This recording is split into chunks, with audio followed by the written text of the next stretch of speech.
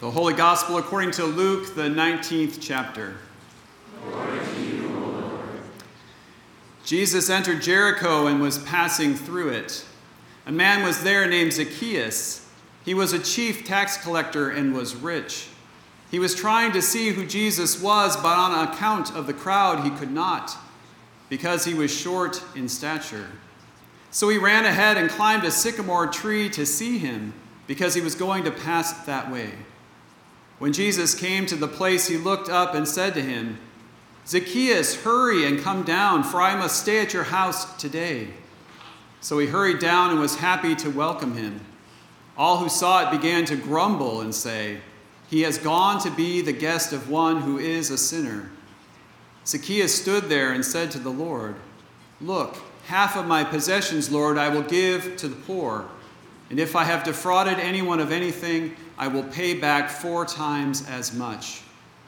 Then Jesus said to him, "Today salvation has come to your house, because he too is a son of Abraham.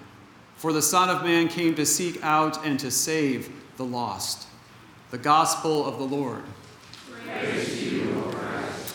You may be seated.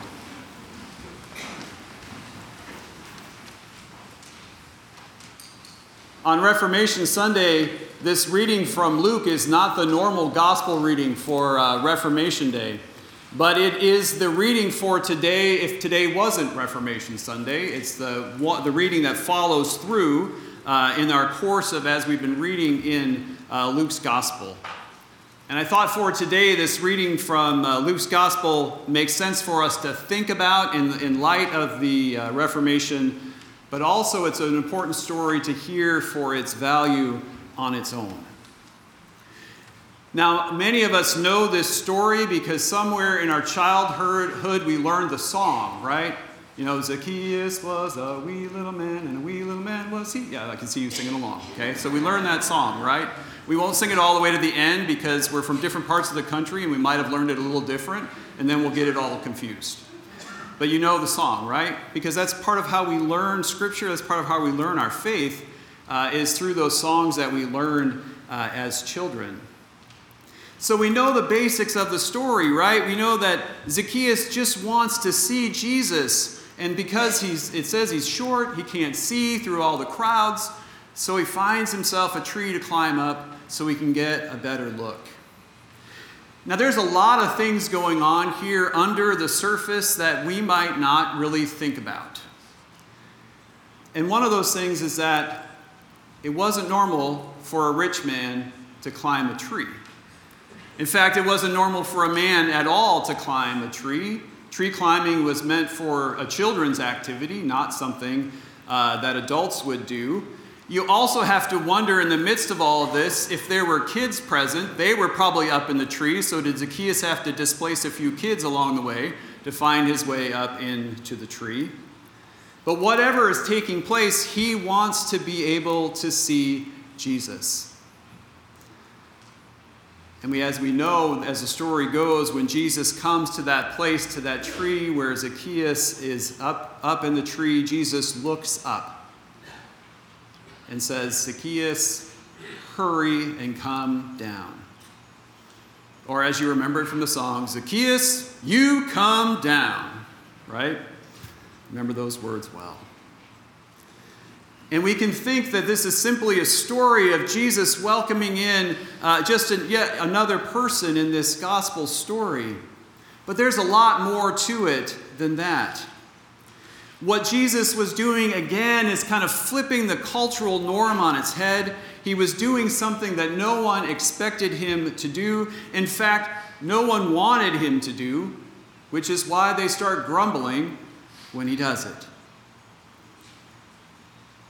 So when Jesus invites Zacchaeus to come down from the tree, he's acknowledging him as a human being. He's acknowledging him as one who is in need of salvation. He acknowledges him as one who is important to him on this journey as well. And so we hear it. We hear it that all who saw this started to grumble and said, "He's gone to be the guest of one who is a sinner." So there's a couple other little things going on that we have to think about. For Jesus to sit at the table of sinner meant, for the culture, meant that he was okay with the sin. Okay, does that make some sense? Like if you're associating with this person who is doing these things, then you're acknowledging that what they're doing is okay. So for those watching, that doesn't make much sense. And then also, he invites himself into that person's home. So not only is he putting himself in relationship with this person, he's putting himself in relationship with this person in his own home. And so that's an important piece of this to remember as we think about it.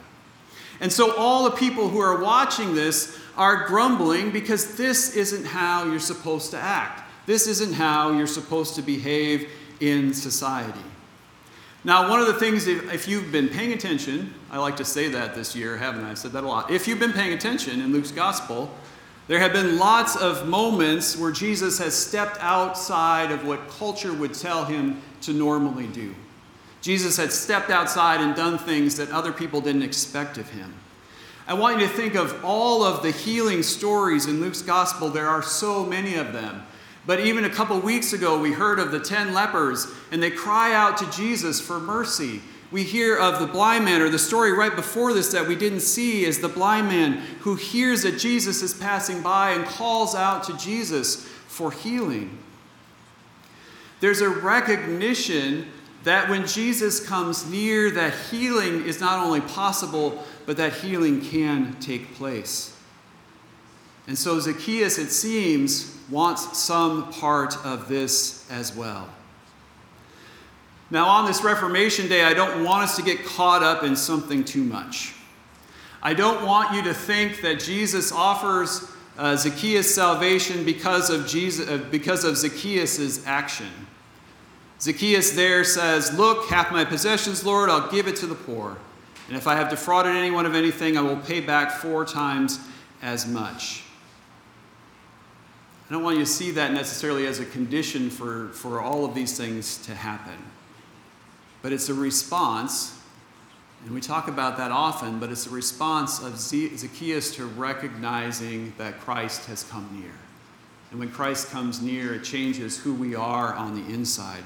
It changes the way we see things. It changes the way we look at the world. It causes us to live in a different way. And so Zacchaeus, by being called into this relationship with Jesus, decides to do this amazing thing in response. And then we hear these words from Jesus that today salvation has come to this house because he too is a son of Abraham. For the Son of Man came to seek out and to save the lost.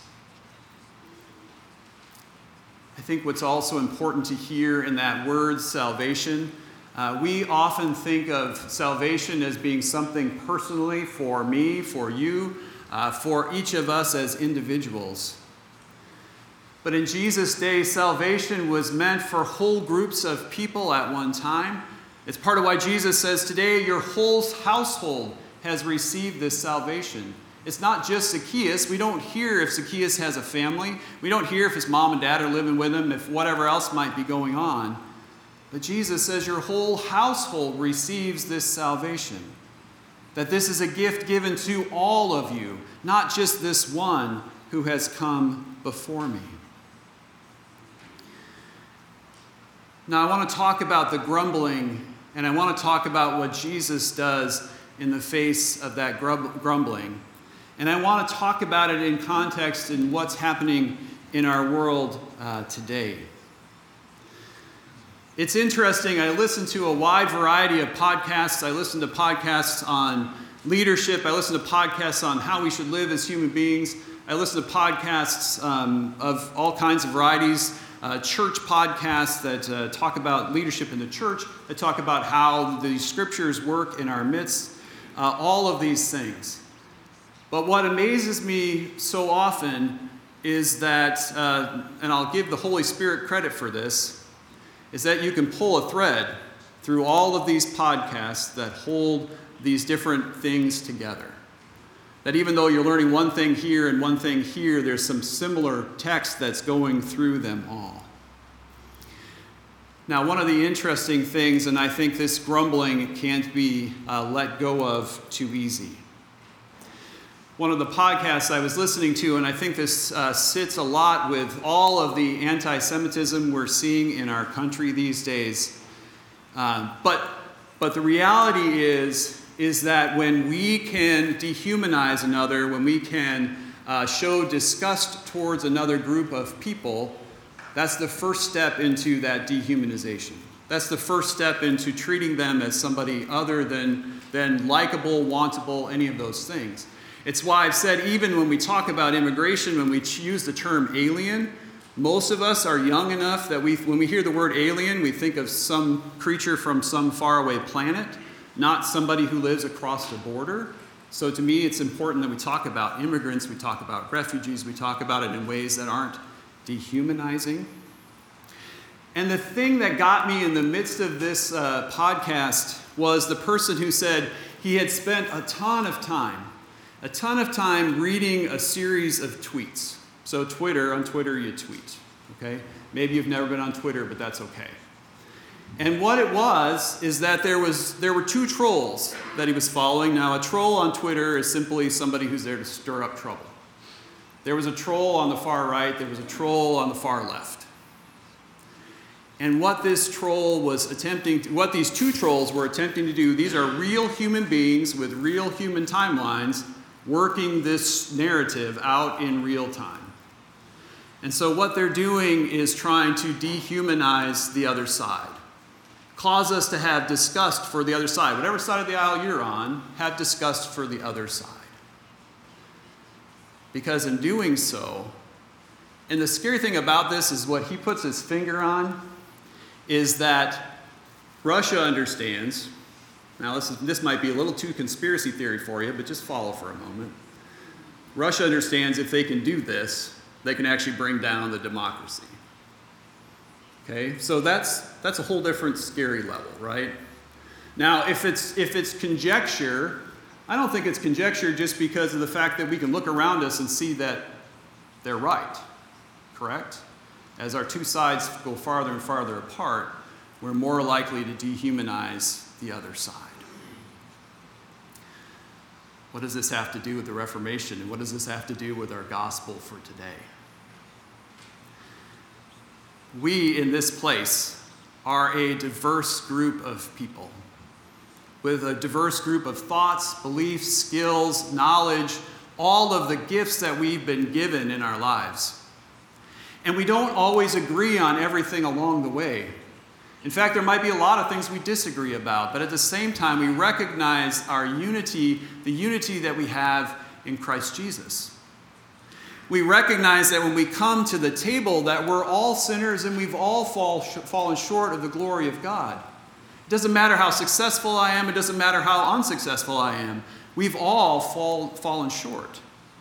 So when we come to this table, we come recognizing that we come to the table as a beggar because there's nothing we can do to earn that grace, to earn that salvation. And what we can forget is that part of what holds us then together as the body of Christ is our recognition of Christ in one another. Our recognition of the humanity that we see in one another. And it doesn't just stop here.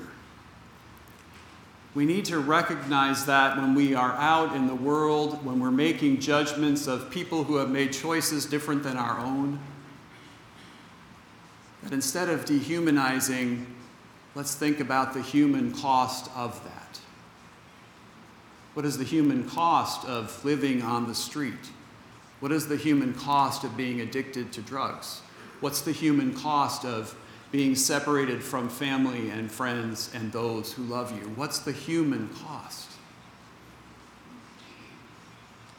Because if we can see the human cost, then we can respond with the compassion that Christ has shown to us. When we see the human cost, we can look into the eyes of another and recognize we see the face of Jesus in that person as well. And this is not easy to do. It's not simple. It's not even something you're going to get right every time.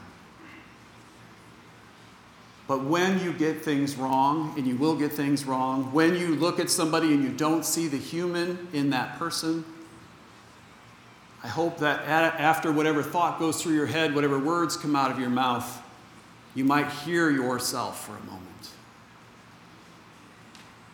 and recognize that God has given me that gift of salvation. God has given you that gift of salvation, and God may very well have given that person, that child of God, that gift of salvation too. That we're not somehow different, we're not somehow foreign, we're not aliens to one another, but that together we are beloved children of God.